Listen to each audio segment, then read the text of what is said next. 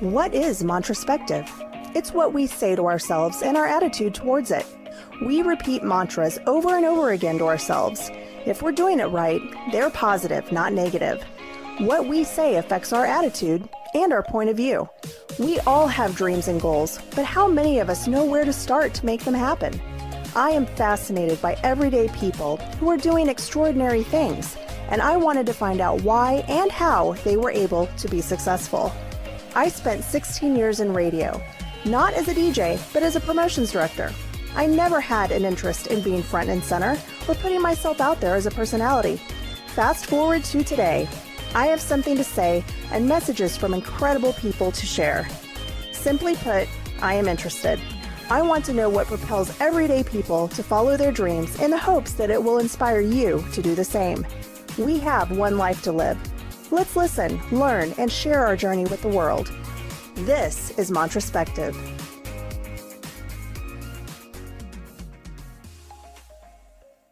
Mantraspective would like to thank our sponsor. If you're looking for a one-stop shop that offers yoga, meditation, Reiki, readings, and various other classes along with being a metaphysical store, check out Mantra in Blue Springs, Missouri off 7 Highway. Also online at mantrakc.com. My next guest is a wife, mom, wellness coach, yogi, and entrepreneur, but she is so much more. She has committed her life to helping families achieve mind and body wellness. She created My Inner Peace Wellness, which is designed to help families with planning, pregnancy, postpartum, caregiver resources, and more. In May of 2019, she suffered a loss so many women and families endure. Due to complications, she lost her baby girl, Harper. She has taken that pain and is sharing her and her family's journey with us. Ashley Tabata, welcome to Mantraspective. Thank you so much for having me. Is that fairly accurate? Yeah. Good. It's really good. To be transparent, Ashley and I know each other from way back. My God, yeah. I can't even remember what year, but we were both briefly in radio together. Yeah. What feels like a century ago, but I mean, probably at least what?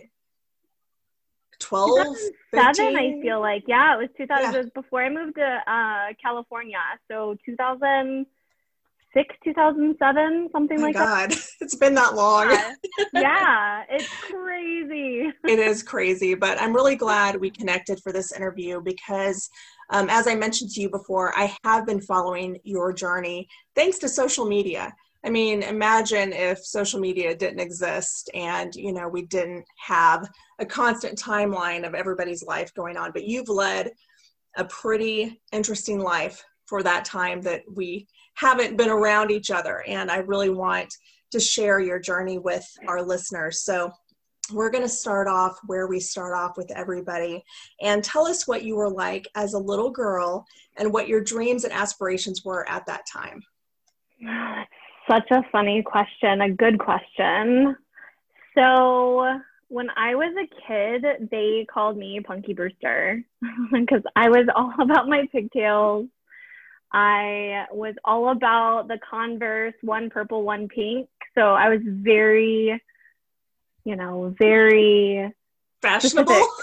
Yeah, sure. At the time, the side ponytail was all about it. And that's how my mom would dress me when I would go to school. But I also had that rockin', ear to ear bangs too with the really long hair. I loved playing outside. I loved playing in the mud.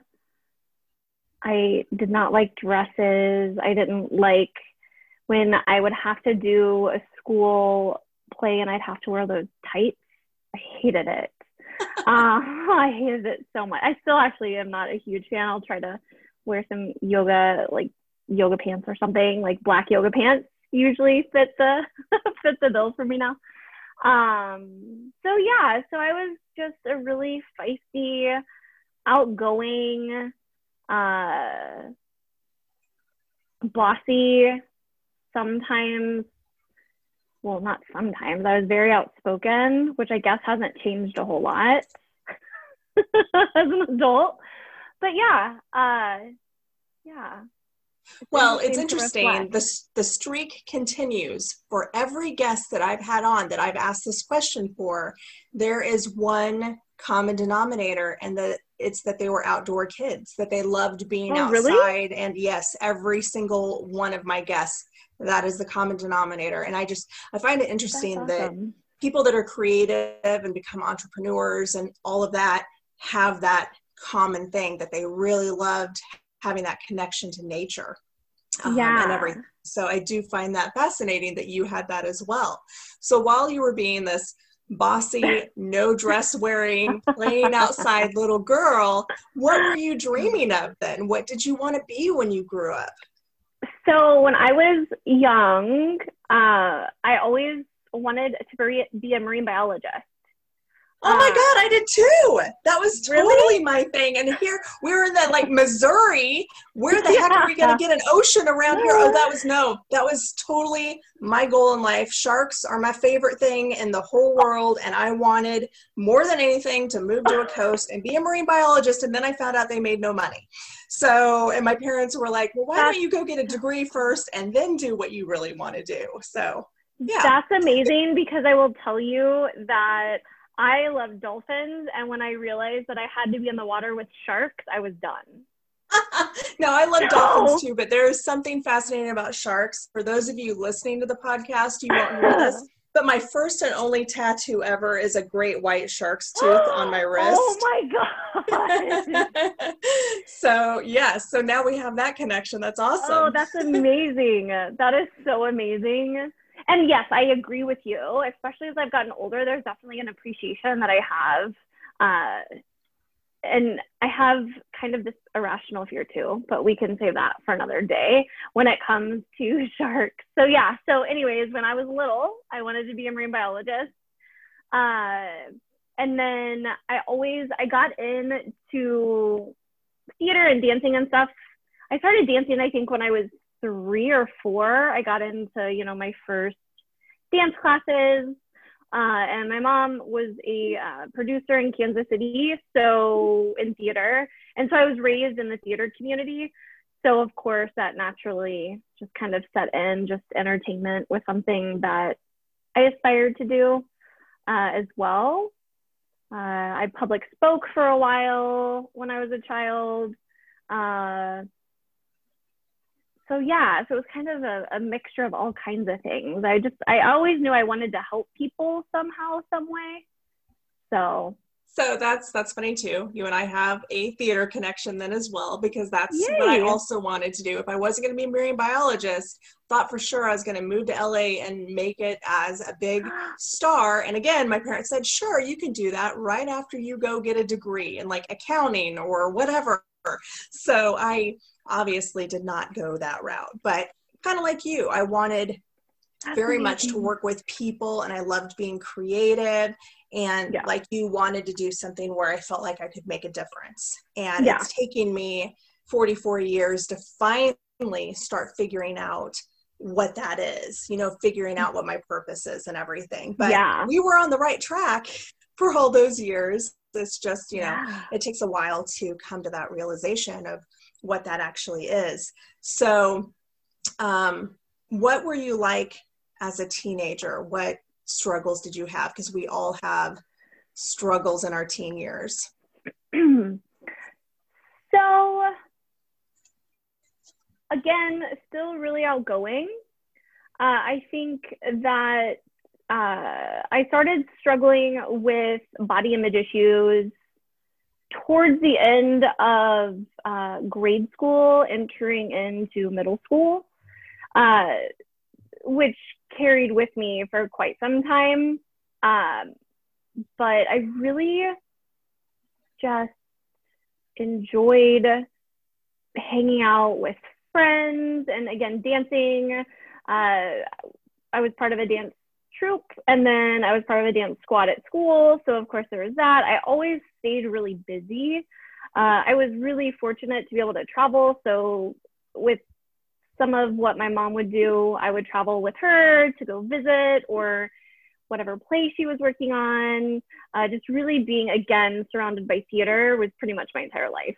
So it was amazing to be able to be included in a lot of the Broadway shows that even came through Kansas City, and being able to have that be a part of my life. It was just such a huge influence in a great way. It also showed me the beautiful escape that you can experience as an actor, and the joy that you can bring people in that creative outlet. And I found that connection a lot through life, of just, you know, kind of that escape, or what you would gravitate towards, and how music also is the universal language, right? It can just, if you're in a mood, there's a song or there's an album or there's something out there that can really resonate, right, with you in the moments that you're in. And it can also connect you with people. And so that's also, you know, my teenage years was really when I gained a very different appreciation for music, and just how powerful it can be, and influential and life-changing in some ways. So yeah, so that was. Well, that explains how you got into radio. Yeah, exactly. Exactly. But it sounds like the theme for you was connection. You were being surrounded by all different types of people at all times, and learning different ways to connect with them, whether it was through talking, whether it was through music, whether it was through acting and developing a character, or dancing, or whatever. You sound like you've been very interpretive, you know, throughout your young life, of the different routes you were given. You were almost given this creative outlet to express yourself. Did you have any trouble expressing yourself during that time, or because you had that background, did it make you more confident? I think a mixture of both, to be honest. I think that everybody, especially as you're an adolescent going through puberty and just trying to figure out who you are, I think that's, of course, you know, I went down some avenues of like I had mentioned, the whole body image issue, and I struggled with an adolescent eating disorder. So that was definitely a struggle in terms of expressing myself, I guess, like you had said. But then I think that as I started to gravitate and find things that really kept me more grounded and focused, and that connection would always kind of bring me back, right, into the important things in life, or how to refocus, just refocus in life. So I think it was a mixture of both. Have you been able to look back at your time that you were having body image issues and understand where that came from? I'm guessing you've been through that entire healing process of understanding why it started, and obviously you don't have that issue now. What was your relationship with food like at the time, and what was causing those issues? You know, there were a lot of influences, whether it was environmental, or just what you see, right? Especially as a young woman, you know, and I think it's still very relevant now in our society in terms of this ideal, right, that kind of gets forced into your face. So I think that there was a lot of influence in it, some extremely, you know, personal, but I faced a lot of that because I'm a true believer. For me, it was very empowering as I started moving through the journey of the whys. Of course, a lot of it was self-reflection because, of course, during was super intense. I don't even think I realized what was happening at first because I was so young. So that was also something in reflection I always wanted to carry with me as I got older.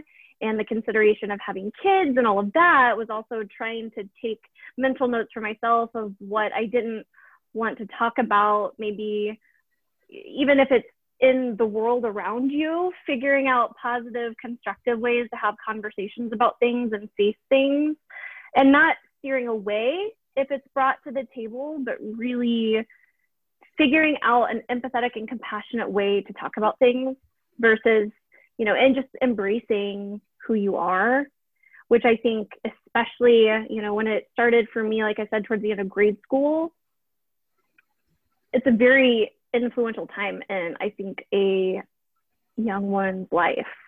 And it's a very confusing time for everybody. So yeah, so it was just super intense, but I think it was just seeing the world around you. And of course, you know, you get to that age and you see boys starting to get interested in girls and what those girls look like, and all of a sudden really starting to care what other people think of you, or like, what's wrong with me kind of thing, you know, all those questions that I think everybody goes through, just some people handle it differently. So I don't even think I recognized it at the beginning, but my relationship with food, to answer that question, I was really good, because when I was a child, I was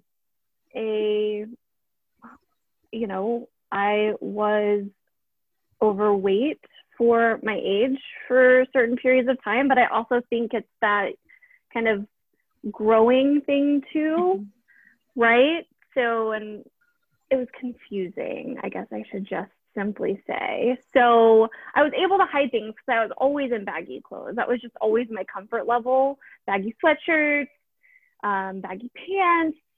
So as I started to lose weight, I was able to really hide it well, if that makes sense. No, that completely makes sense.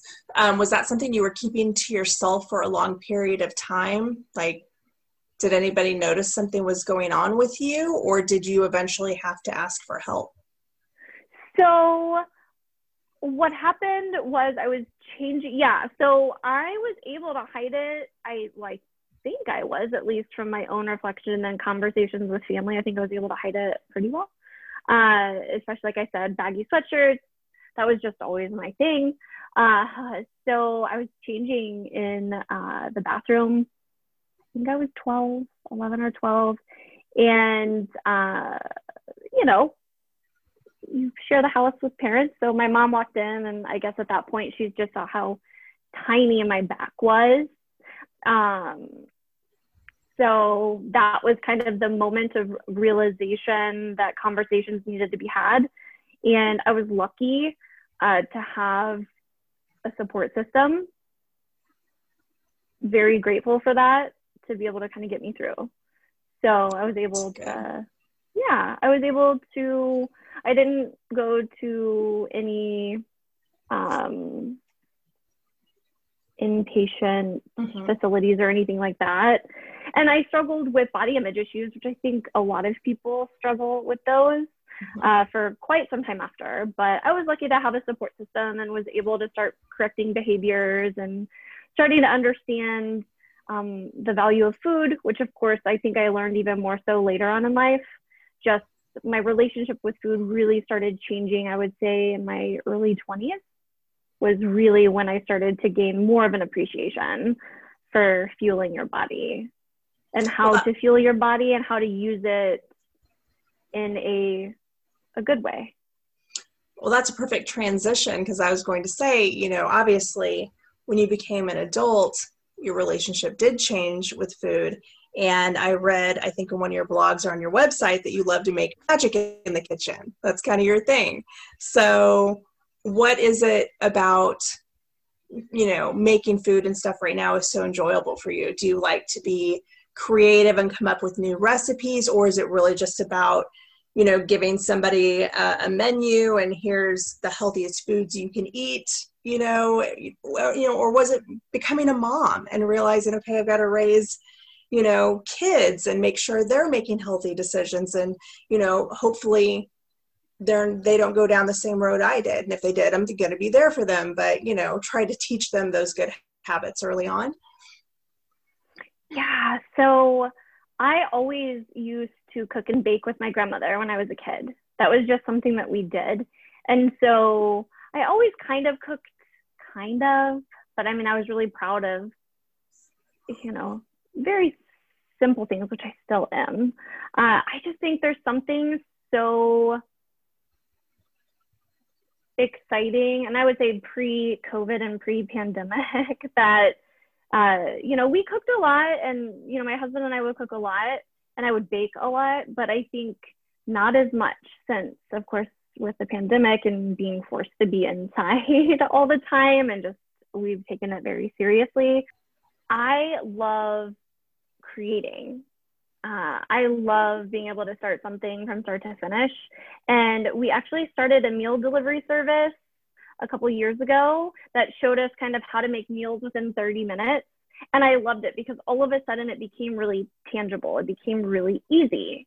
And I think that that's kind of when the dots started connecting for me, that it doesn't have to be this overcomplicated process, which I think is also what kept me from wanting to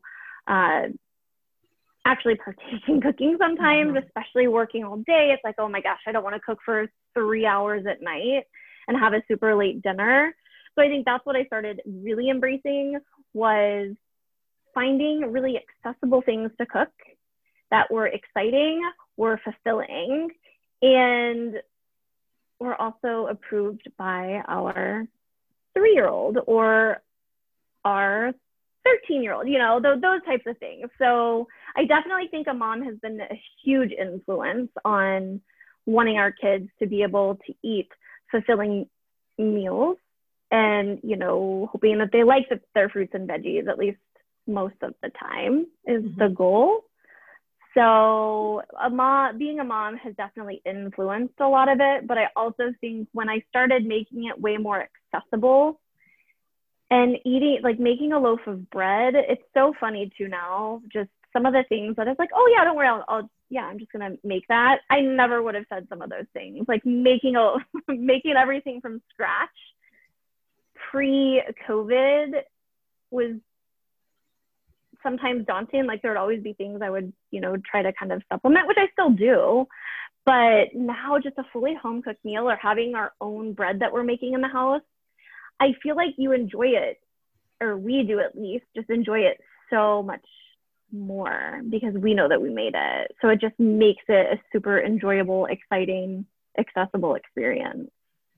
See, so that's something good that's come out of the pandemic already. So many people are focused on the negative of this time and everything. And, you know, trust me, there's plenty to be negative about.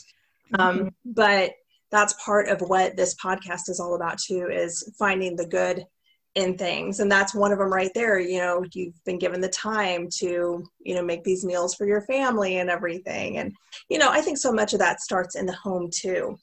You know, I grew up in a home where it was you sit at the table and you eat your vegetables till you're done. So it kind of was presented as a bad thing almost. Like, you know, you've got to sit there and eat this. And my husband and I have some friends that have 2 little kids that they have raised them to just enjoy food and the health benefits of it. And they crave vegetables. These 2 kids want more vegetables on their plates. I've never seen anything like it, but it's because it wasn't, you know, taught to them as like a negative, bad thing that, you know, you've got to sit here and eat your peas or whatever. It's, you know, peas are nutritious and they're good and, you know, all of those things. So I think it's important that you're especially teaching families and everything about good food and everything right now. I think now more than ever, we really need it. More people are like planting gardens in their backyard and stuff now that they didn't have time to do before. It's really cool to see.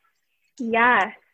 And I will say we're so lucky because our kids, the favorite thing is cucumbers and tomato salads. That's been the consistent thing that they love. Our cucumber and tomato salads. I'm like, thank you. You're like, I'll take it. Trust me, we definitely get our fair share of the quick pizzas and French fries and all that kind of stuff too. So I definitely also feel like it's a balance, moderation and all of that, right? It's when you're enjoying things, especially that are home cooked or you grow yourself or whatever it is, I find that sometimes it's easier to release those negative ideas of any type of food, right? It's not about eliminating, you know, certain things. It's just about having a well-rounded, full experience. Yeah. Well, in 2014, you started a blog. Where did that inspiration come from and what were your goals for it at the time? Oh my goodness. So I had just come off of my yoga teacher training and also getting my integrative wellness coach certification. And I'd always wanted to do a blog, but I just had no idea how to go about it. And I still didn't really, and I still am learning as I go.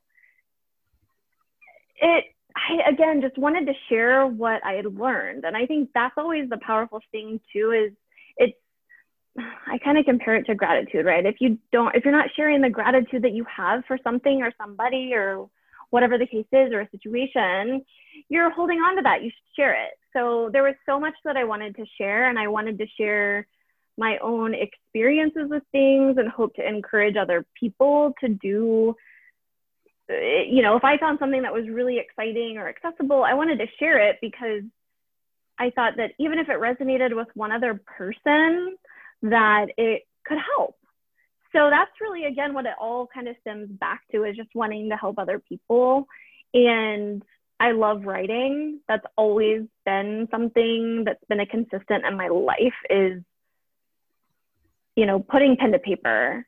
It's not even always typing. I love writing, like physically holding a pen and writing. So that was also something that was a transition for me, because a blog is online, so you have to type. So it was also forcing me a bit outside of my comfort zone too, and being comfortable in that space and just putting myself out there. So I released this idea or expectation I had created for myself, and I literally just said, just start and then see what happens. That's a great message for people listening to hear right now, is that that's half the battle, is just starting.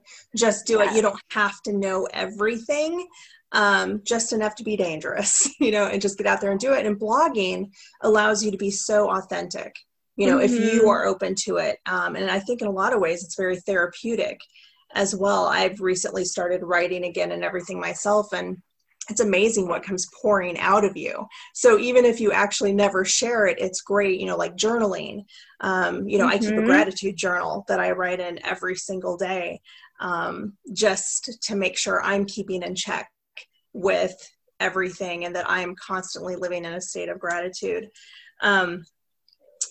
Getting out of your own way. I think that's like the biggest fear that everybody has, is like striving for this ideal or this perfect situation. And I think that when I realized that you just kind of have to embrace where you are, that it's never going to be a perfect situation, and you're never going to be in, well, for me, at least my viewpoint was, I was never going to be in this, it was releasing that idea of perfectionism. It's just starting and then learning as you go, and adjusting and acknowledging and accepting, if you write something or you put something out there, just figuring it out and having that open dialogue and conversation. I think that's the most powerful thing, when people can watch that journey and experience that journey too. That is where a lot of your own growth can come, as well as that shared connection with people, because it's real. It's not a staged situation. Well, I think too, we don't give ourselves enough credit all the time too. I think in some ways we think we're the only people going through things, and that other people won't understand. And once you become brave and become authentic and share those things, you realize there's an entire community of people out there that have experienced it, and say, thank you for sharing your story. Here's my story in return. And it gives them that, their own confidence to talk and share. And you did go through an unimaginable loss. In May of 2019, you were pregnant with your little girl, and unfortunately you lost her. And that's one of the blog entries I read. And it was so powerful and so real and so authentic and genuine, and you could feel the sadness and pain, but gratitude at the same time that she was here and you got to spend the time with her that you did. What would you like to share about that entire journey? Oh, yeah, that really captured it. Life-changing. I mean, forever changed in a split second. You know, we learned I was having some complications, and I went to the ER, and that's when we learned that there was no longer a heartbeat. And I was in my second trimester. So I was admitted to the hospital the following day. I got to come home. It was the middle of the night, so I was able to come home, and then needed to make an appointment with my doctor. And so fortunate, it was a Saturday, so my doctor actually had, and I mean, I'm so grateful for my doctor. I think even if she wasn't in the office, she would have opened her office. It's a private practice. But yeah, I went to the doctor's office and then was admitted to the hospital. And, you know, everybody has a very different journey with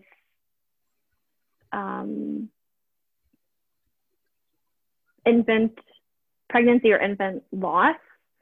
And ours was, you know, we went to the hospital and I delivered a baby, and we didn't come home with a baby.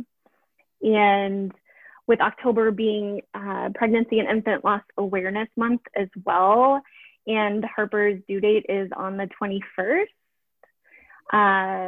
you know, it's a really also intense time to kind of be reflecting, but it's so life-changing. In a split second, all the firsts are ripped away, everything, every experience. And we were really public because we were excited. We were public when we shared our announcement with our son. You know, we shared it on social media, and we did a big, we did a few things different when I was pregnant with Harper. We did a gender reveal party with family, and I was super public about it on social media. And so you go through this tornado almost of, you know, every emotion you could ever feel, every thought, what did I do wrong? The shaming that takes place, the grief of, you know, the individual grief that we had, and then the collective grief, right? We were grieving the loss of our daughter. I was grieving the loss of my pregnancy. And then we grieved who I was, because I was actually just telling my husband this the other day. I'll look at photos, and just random photos, and there's a shift in me when I see photos that happened before we lost Harper. And this could have been even 2 years before. There's literally this physical shift, mental shift that I feel in my body. And I probably always will, because this isn't, you know, and this loss isn't something that we'll ever get over. We're just learning to live with it. And the grief, it's cyclical. It kind of comes in and out, and it manifests in all kinds of ways. So yeah, I mean, literally in a split second, your world gets completely flipped. And you're faced with everything. And it's intense, and it's a dark place to be. It was an extremely dark place to be. And we self-insulated. We just kind of, you know, following when I was admitted, and we had amazing, oh my God, the team of people at the hospital were so amazing. And my doctor, it became a human experience, because everything's very clinical, especially with something like this. And I had to go in after I delivered, I had to go in for an emergency procedure following. But it was just such a human experience. And we are so grateful that we had the team of people in the moment that were supportive in a human way, like the doctors and the way they spoke to us, and the nurses, and just how they were treating us.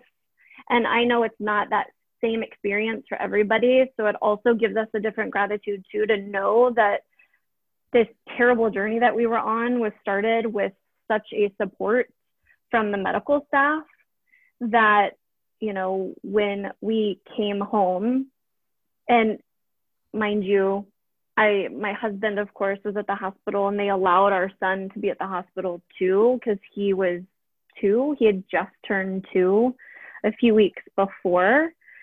So I also didn't have to be, alone. And I felt so alone and so isolated.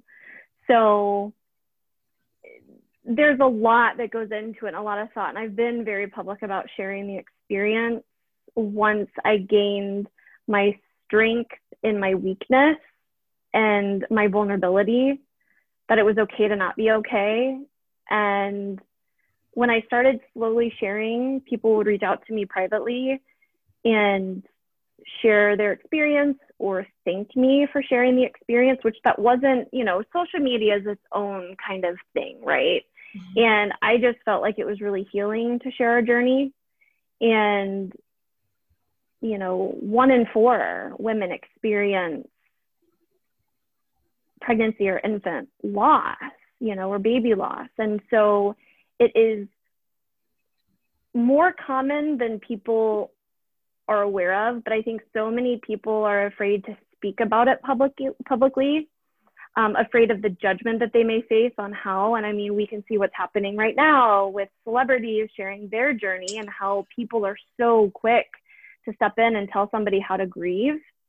I was just going to bring that up. That's exactly what I was going to bring up with Chrissy Teigen and John Legend losing their son, and her being so public with it. And I thought her post was absolutely beautifully written and a great tribute. And just even watching some of the women, I think, is what surprised me most of all, come out and attack her for that and say, that should have been a private moment, and, what are you doing sharing this and everything.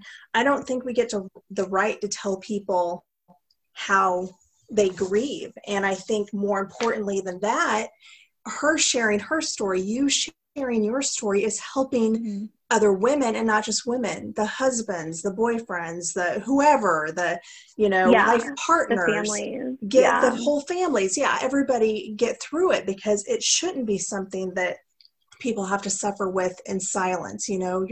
This isn't, the 1950s or whatever, where you're confined to a room and, you can't say anything or share anything, and you just have to pretend like it didn't happen. It happened, and it affects you, like you said, forever. It's something that you are learning to live with. It will never change. You may not ever feel better about it, but you're doing the best you can, and you're sharing what your journey looks like in the hopes that it will help someone else going through it. So I think it's important, and I think it's powerful. And I don't think it's by accident that I reached out to you during this time. I mean, it's important to share. Where are you now with everything? It's such an interesting question, because I will say this year is a bit more intense than it was for me last year. And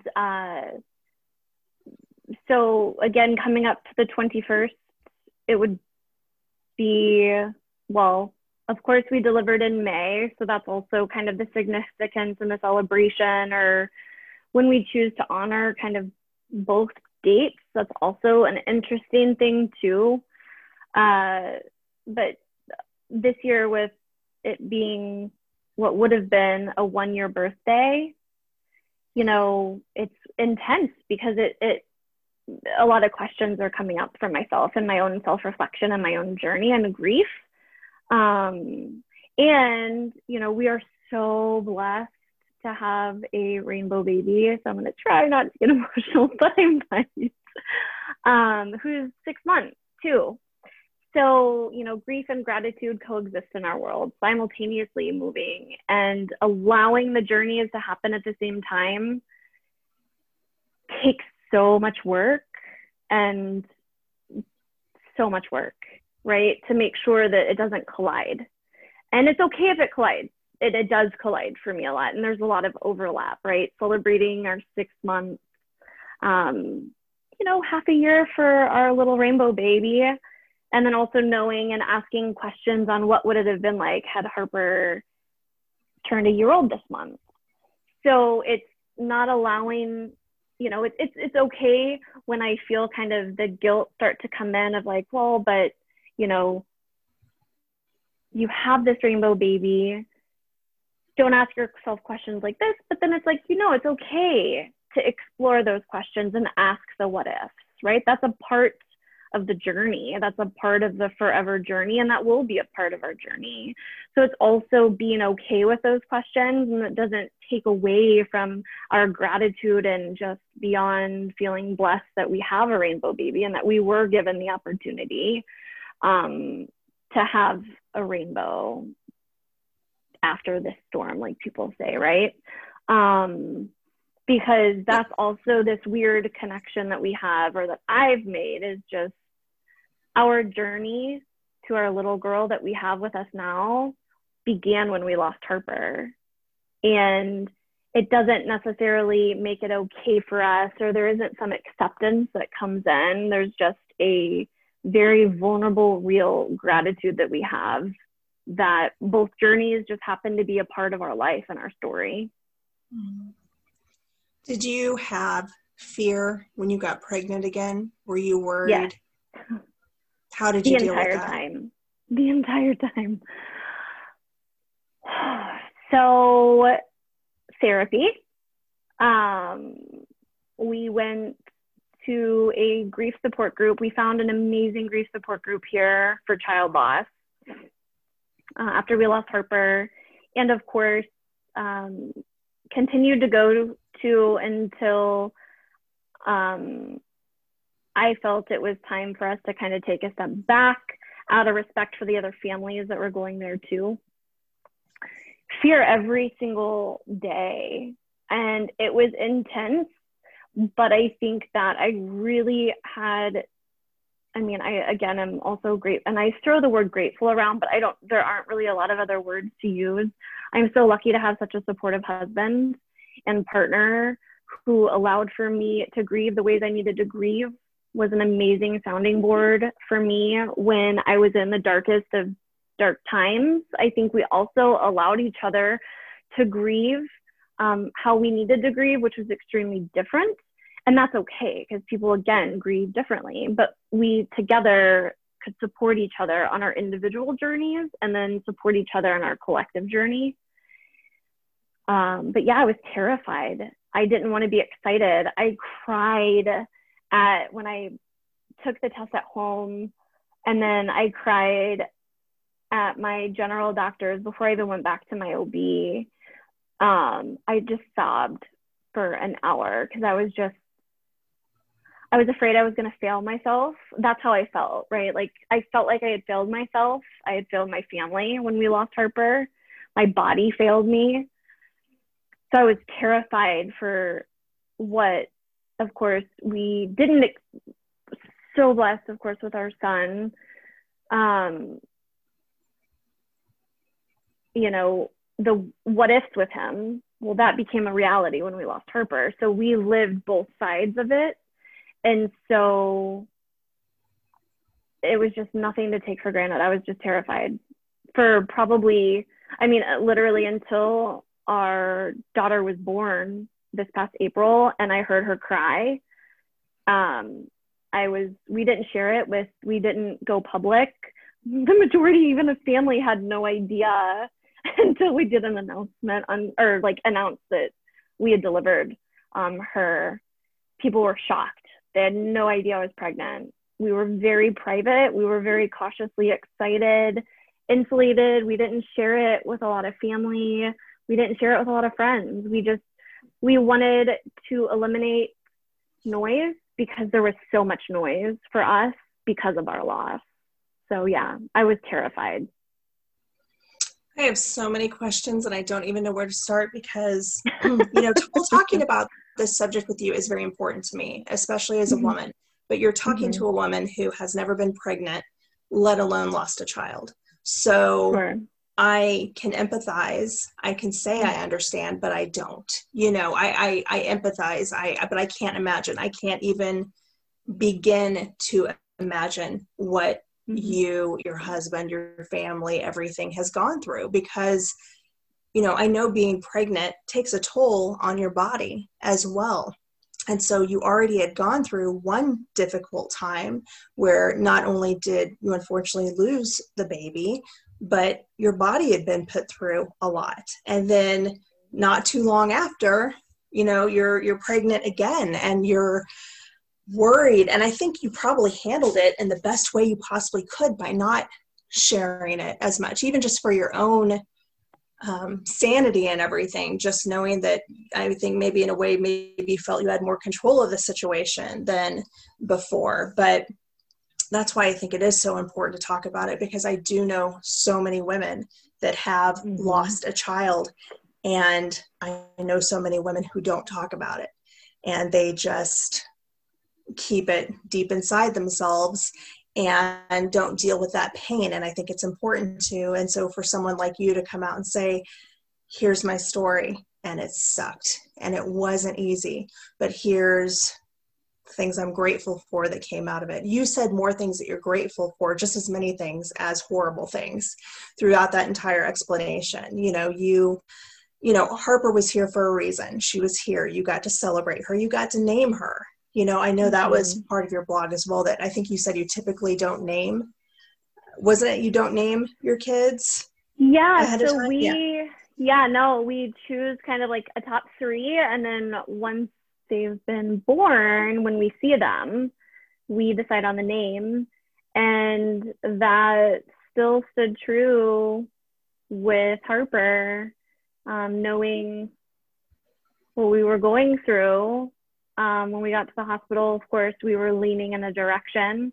And it was part, you know, of the process, because you get this like packet of information, right, of things that you can do if you want to, or suggestions, or I don't know the word that you want to latch on to, you know, gravitate towards. But, you know, here are what other families have done if this is something that is important to you.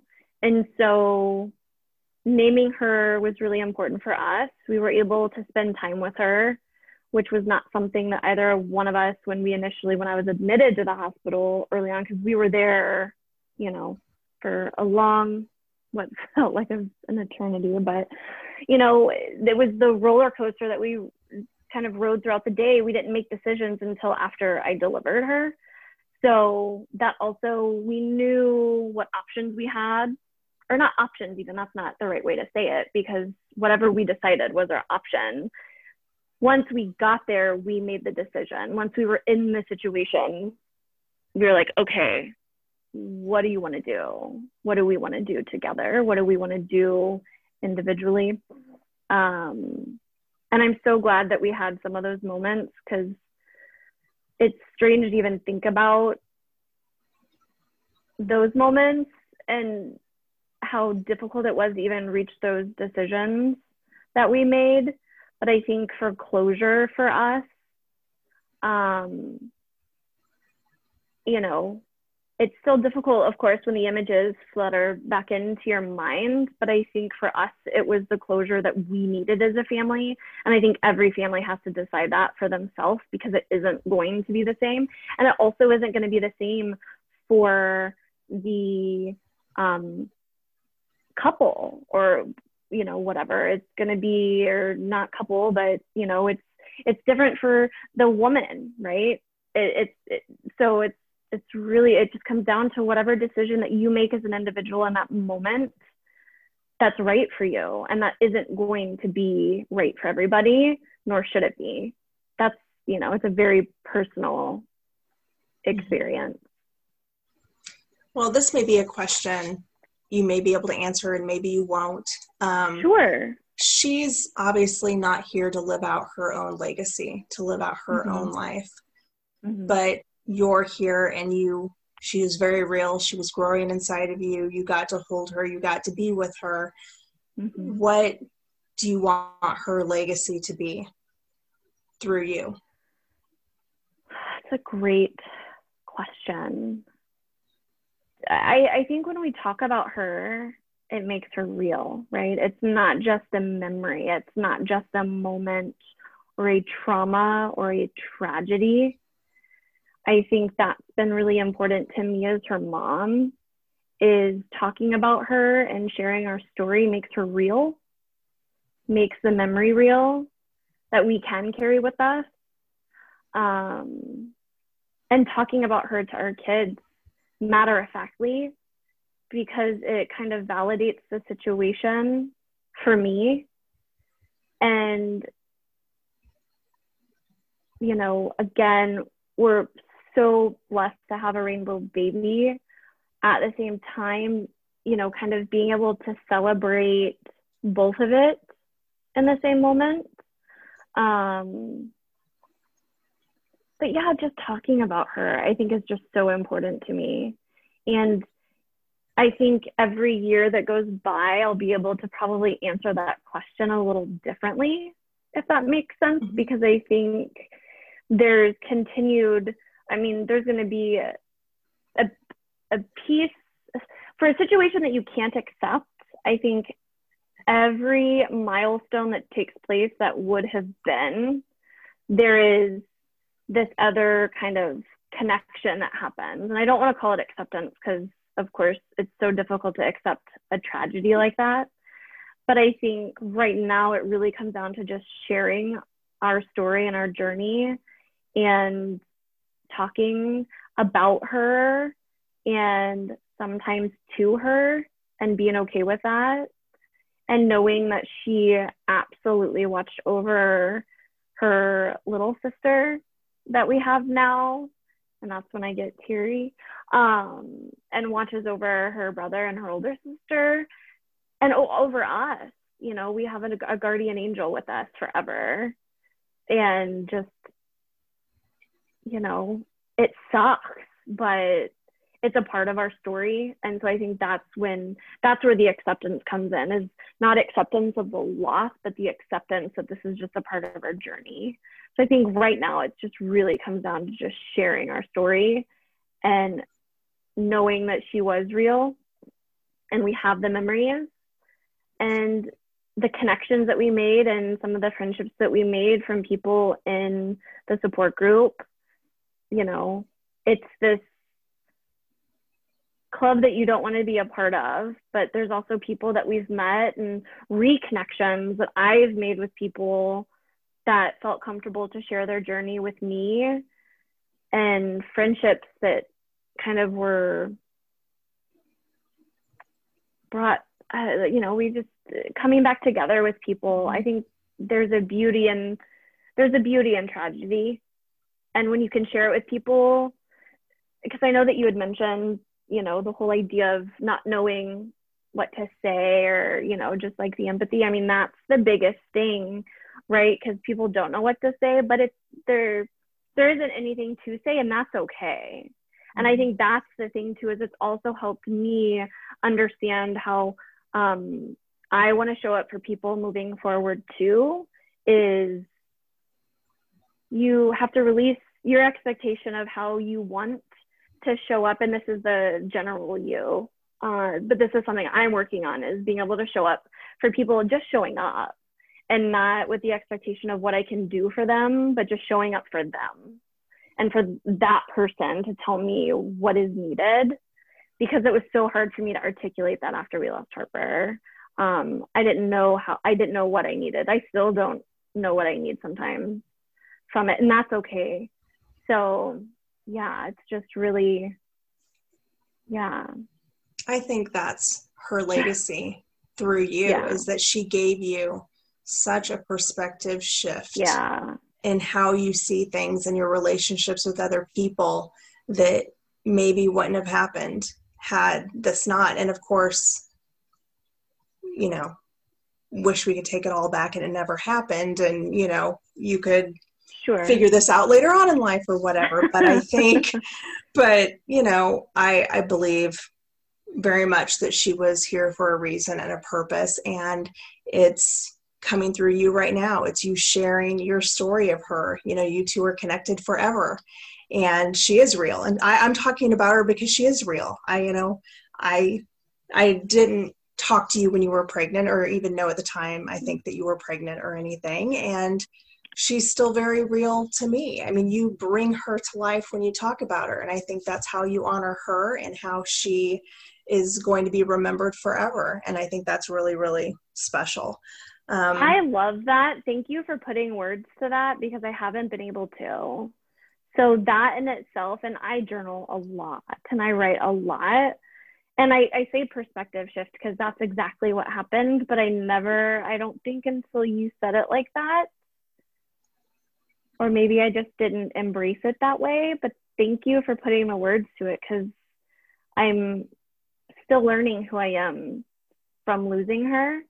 And I'm still trying a lot on in that too. So, which is terrifying in its own respect, because it's a very vulnerable place to be. But thank you for putting words to that, because I wrote it down. Because it's just nice to kind of hear it from not like my internal voice, because maybe it validates a piece of it, maybe. I don't know. Mm-hmm. But thank you for putting words to it, because it just connected. So thank you for that. Well, good. I sat here thinking about it for a minute. I'm like, do I say it? Do I not? So I'm very happy that I did. Thank you. No, I appreciate it, because sometimes when you're in it, it's difficult to see it or to think it or to embrace it. So yeah, thank you. Well, you've had, I mean, honestly, an intense couple of years. And after, yeah. Well, I mean, I'm saying it that way because, you know, after you lost Harper, and then you became pregnant again in December of 2019, you started your own wellness business. Basically, you started My Inner Peace Wellness, and you work with families specifically on all types of things, on wellness, on pregnancy, on postpartum, all of these things. So was that a part of your healing process, or is that, you know, was that your calling? Did you feel like this is my purpose? This is what I'm supposed to be doing? How did that come about? Yeah, I think it was just kind of one of those moments. I mean, how candid can I be? Am I allowed to cuss? Oh, sure. Why not? It was kind of, and it's interesting that I'm going to say, it's like kind of like the shit or get off the pot moment. Like, I had wanted to do this for years. You know, I started my blog, like you said, in 2014. I've taught yoga since 2012, 2013. So, I mean, this definitely has been something that has been, you know, in the works for a while. And it was kind of this now or never. I mean, or not even now or never, but it was seizing the moment, I think, is a better way to look at it. And I definitely think the perspective shift that I experienced and figuring out ways, you know, just to honor our journey and to honor what I hope to achieve by doing this, it was like, why not? Who knew what was going to be happening just a few short months later? You know, you don't necessarily look to launch a business and then a global pandemic hits, which definitely shifts a focus. But yeah, it just felt, the timing, it felt right to just take that leap and see what happens. So for people that are interested in working with you, what's your approach? When you talk to a new client, what are you interested in finding out for them, and what kind of plan are you putting in place? So it really just depends on who I'm talking to. And that's the greatest part about the programs that I've put together that I will customize. Is it's customized, it's holistic, it's based on you know, the individual or the family's goals that they want to achieve. I think it's important for it to be accessible and real and a partnership. It's not about me coming in and, you know, telling somebody what to do. It's hearing of their human experience, you know, what intrigued them to reach out. It's having open dialogue and conversation, and then making suggestions and recommendations from there. And then whether, you know, it's somebody wants to do the program on their own and touch base, or if they want to have weekly check-ins or bi-weekly check-ins or month, you know, it really runs kind of a universal approach, really. It just really depends on what somebody wants to accomplish. And it's not about, you know, I define wellness more so of what brings you joy.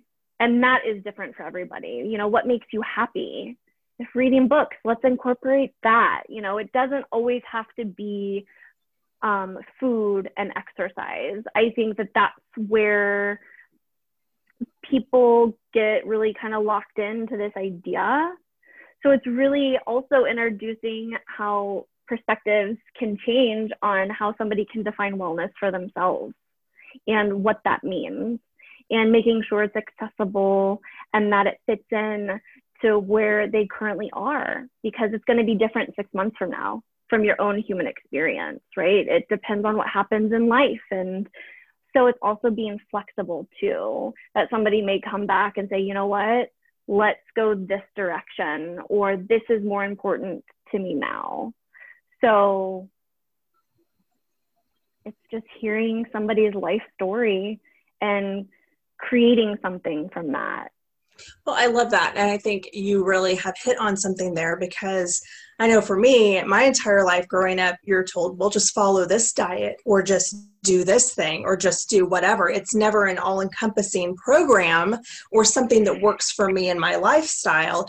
It's something I have to change or do or whatever. So I think it's important to talk to the individual and find out, okay, what is your lifestyle currently? And, you know, again, what do you enjoy doing? Because so much of it is, I joke around on this podcast all the time about how I hate exercising. I don't know why. I don't know why. I'm one of those people that if I can actually get there and start doing it, I'm good.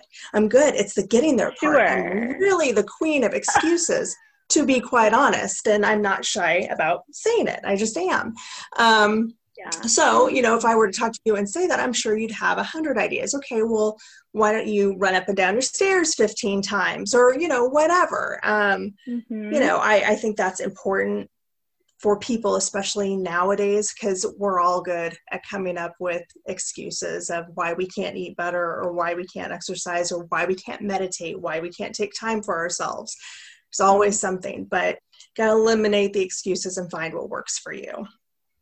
Yeah. So. Well, and just make it accessible. Again, it's tearing down these preconceived ideas of what it's supposed to be, because those are defined by other people. You have to define it for yourself. That, you know, if you love gardening, maybe that's your exercise. Like, exercise doesn't have to be some structured gym or yoga, even though those can be incorporated. But if that doesn't work for somebody, you can't force something that isn't going to work. So it's really trying to find out what people enjoy doing. And again, perspective shifting. And if you like gardening, awesome. You know, it's like you had mentioned earlier, right? Giving yourself more credit. It's getting creative with giving yourself the credit too. And that waking up and walking around your house, that's exercise. You're moving, you know? So it's having that conversation that can really open people's minds on, oh, wait, I never thought about it like that. And that's still stuff too that I'm working on. So it's also, you learn together sometimes as well, which I think is also really exciting and real. Yeah, I agree. And you wrote an amazing blog that's going to be up on mantraspective.com, and I want everybody to go read it and check it out. It is so awesome. She's not kidding about loving to write, and she's a very talented writer. But in it, she specifically talks about the pillars for growth. Can you tell us just a little taste about what that means and why it's important for everybody to develop their own pillars of growth? Yes. So I don't want to give away too much, and I love to speak, as I'm sure you can tell thus far. I'll cut you off if you start saying too much. That's fair. That's fair. Yeah, because I don't want to give it away. So, you know, throughout my own wellness journey, I think it has changed so much throughout the years. And, you know, at different parts of my own journey, right, it's been very much about diet or exercise or doing this challenge or doing, you know, all these things. And while I still think there is a benefit in those things that I talk about, I also think that pillars, you know, it's the things that when life gets chaotic that you can come back to. And unpacking my wellness journey has been exciting and confusing and empowering and terrifying, because it's like, wait a second, I've totally done all of these things at some point in my journey, or I've spoken about it in a way that may have left so many people kind of out of the equation, right? Because when you get so stuck on certain ideas, then it becomes it's no longer accessible, right? So I've worked really hard, and I continue to work hard on unpacking my own wellness journey and defining certain pillars. Like I was saying, you know, it's what you can come back to in your days. It's good reminders that you can carry with you. It's meeting yourself with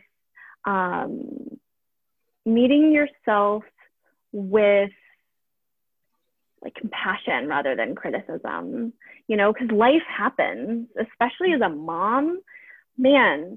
And I try it on all the time. I do not own my schedule anymore. I want to own my schedule so bad.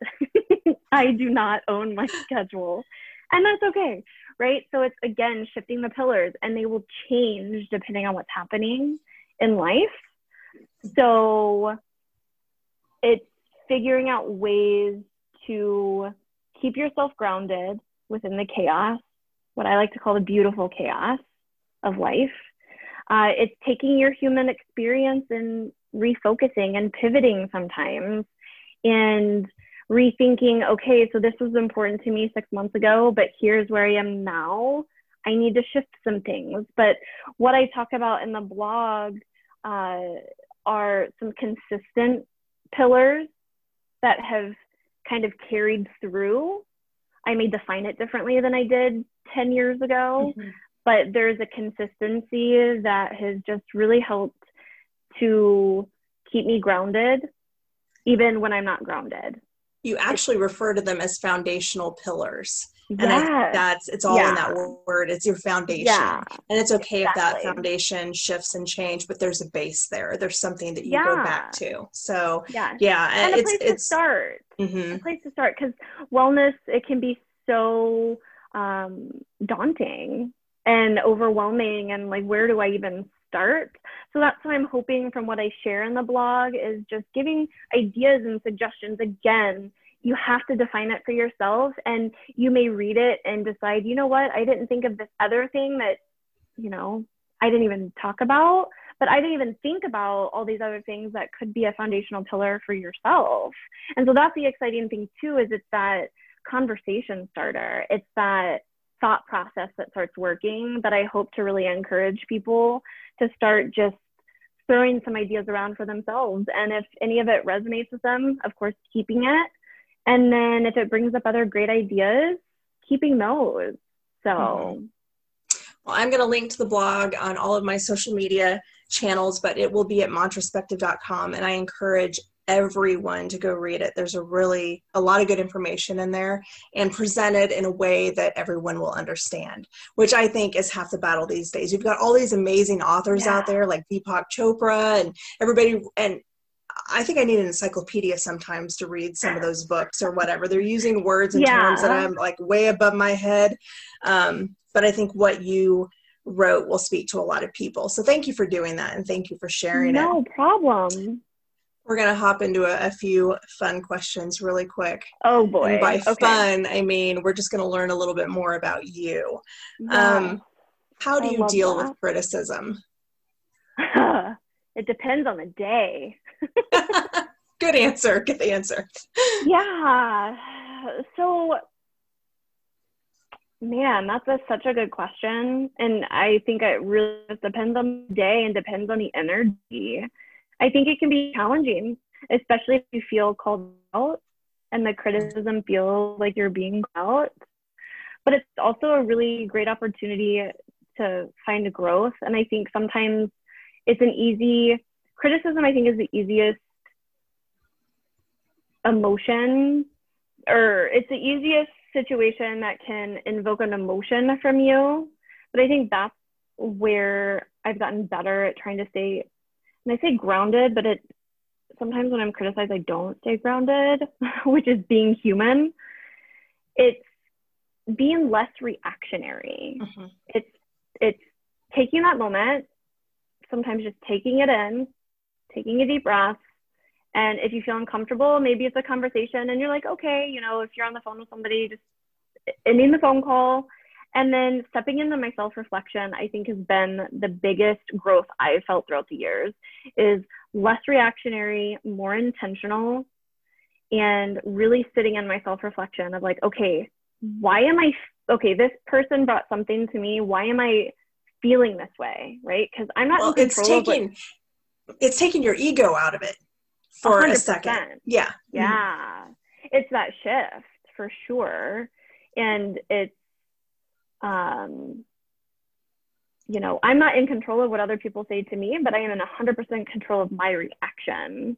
So it's also the self-reflection, like in the self-reflection, it's also like, so if let's say somebody else is criticizing me, maybe they're having a rough day, you know, like it could also be completely by accident, or not, who knows? But it's sometimes just taking a step back and being an observer, less reactionary, more intentional, take a deep breath. It's a hard lesson to learn, but it's an important one. And it's an important one in your growth, because you're absolutely right. You may be getting criticized by somebody, but they're actually criticizing something in themselves, not you. And that's or even the internal criticism. Yeah. Yeah. Oh gosh. Yeah. I mean, that's a whole separate podcast episode right there. 100%. But I think that's also the thing too, is, you know, is it external or internal criticism? Mm-hmm. And then how do you work through that when it's yourself that's criticizing yourself? It's, again, finding the compassion, the grace, the space, like that kind of stuff. So what inspires you? What inspires me? Man, that is a really good question that I don't think I've been asked for some time. My family. Wanting to leave a legacy of memories and experiences, not stuff, I think, through my family. Trying to make a difference, whether that's helping people or using my voice to help people. But yeah, just creating change. Well, that's perfect. That was actually going to be my last question, and I think you already answered it. I was going to ask you what you wanted your legacy to be, and I think you just answered it for me, is being able to create that change and help other people. So you already are. And I know that you're going to continue to, and you're going to continue to be a huge success with everything you do. We have reached a point in the podcast where I'm going to ask you to find your mantra spec. So this is a little exercise I do where I give you a real life scenario. Sorry, my water bottle is so loud. I had to get some water. I heard it just squeak. Are you feeling a little pressured right now? A little nervous? Don't worry. This isn't scary. In my seat. This isn't scary, I promise. So, you know, we all deal with outside influences that affect our mood. So I'm going to give you a scenario and you just find the good in it. Okay. This is going to be so easy for you. You can, but I'm telling you, this is going to be so easy for you because I made it something that you probably honestly deal with. So, okay. You're a busy working mom and you have plans to take 30 minutes for yourself to do yoga, but your kiddos are demanding your attention. Find your mantraspective. Oh my God. Yell at the top of my lungs. No, I'm just kidding. Okay, so if I can review it with you, want 30 minutes to myself to do yoga, but my kids are demanding my attention. Yeah. So you're not going to get to potentially do the yoga, or You do and incorporate them? I would totally, like... yeah, I would totally just, you know, have them do it with me. I mean, our 6-month-old can't do yoga yet. I mean, no, that's not true. She is doing Happy Baby. So I'd probably just lay her on the floor and her do Happy Baby and, you know, try to encourage our son to do it. And if they're not having it, then probably, as difficult as it is for me to say and to do sometimes, just not do yoga and just surrender into whatever they want me to do, because that's what I'm supposed to do as a mom. Or no, not supposed to do. That's what I want to do as a mom, is show up for them. So sometimes it's releasing my own expectation or my own want and just showing up, because that should be enough. That is an awesome answer. I know a lot of moms are nodding their heads right now, like, yep, that's how we feel. Yeah. Okay, one final question for you. Okay. What mantra do you say to yourself that keeps you going? I have two. One, if it's okay for me to share both. Absolutely. So one is I give myself permission to heal. And the other is I have to show up for myself in order to show up for others. So I have to show up for myself first in order to show up for others around me.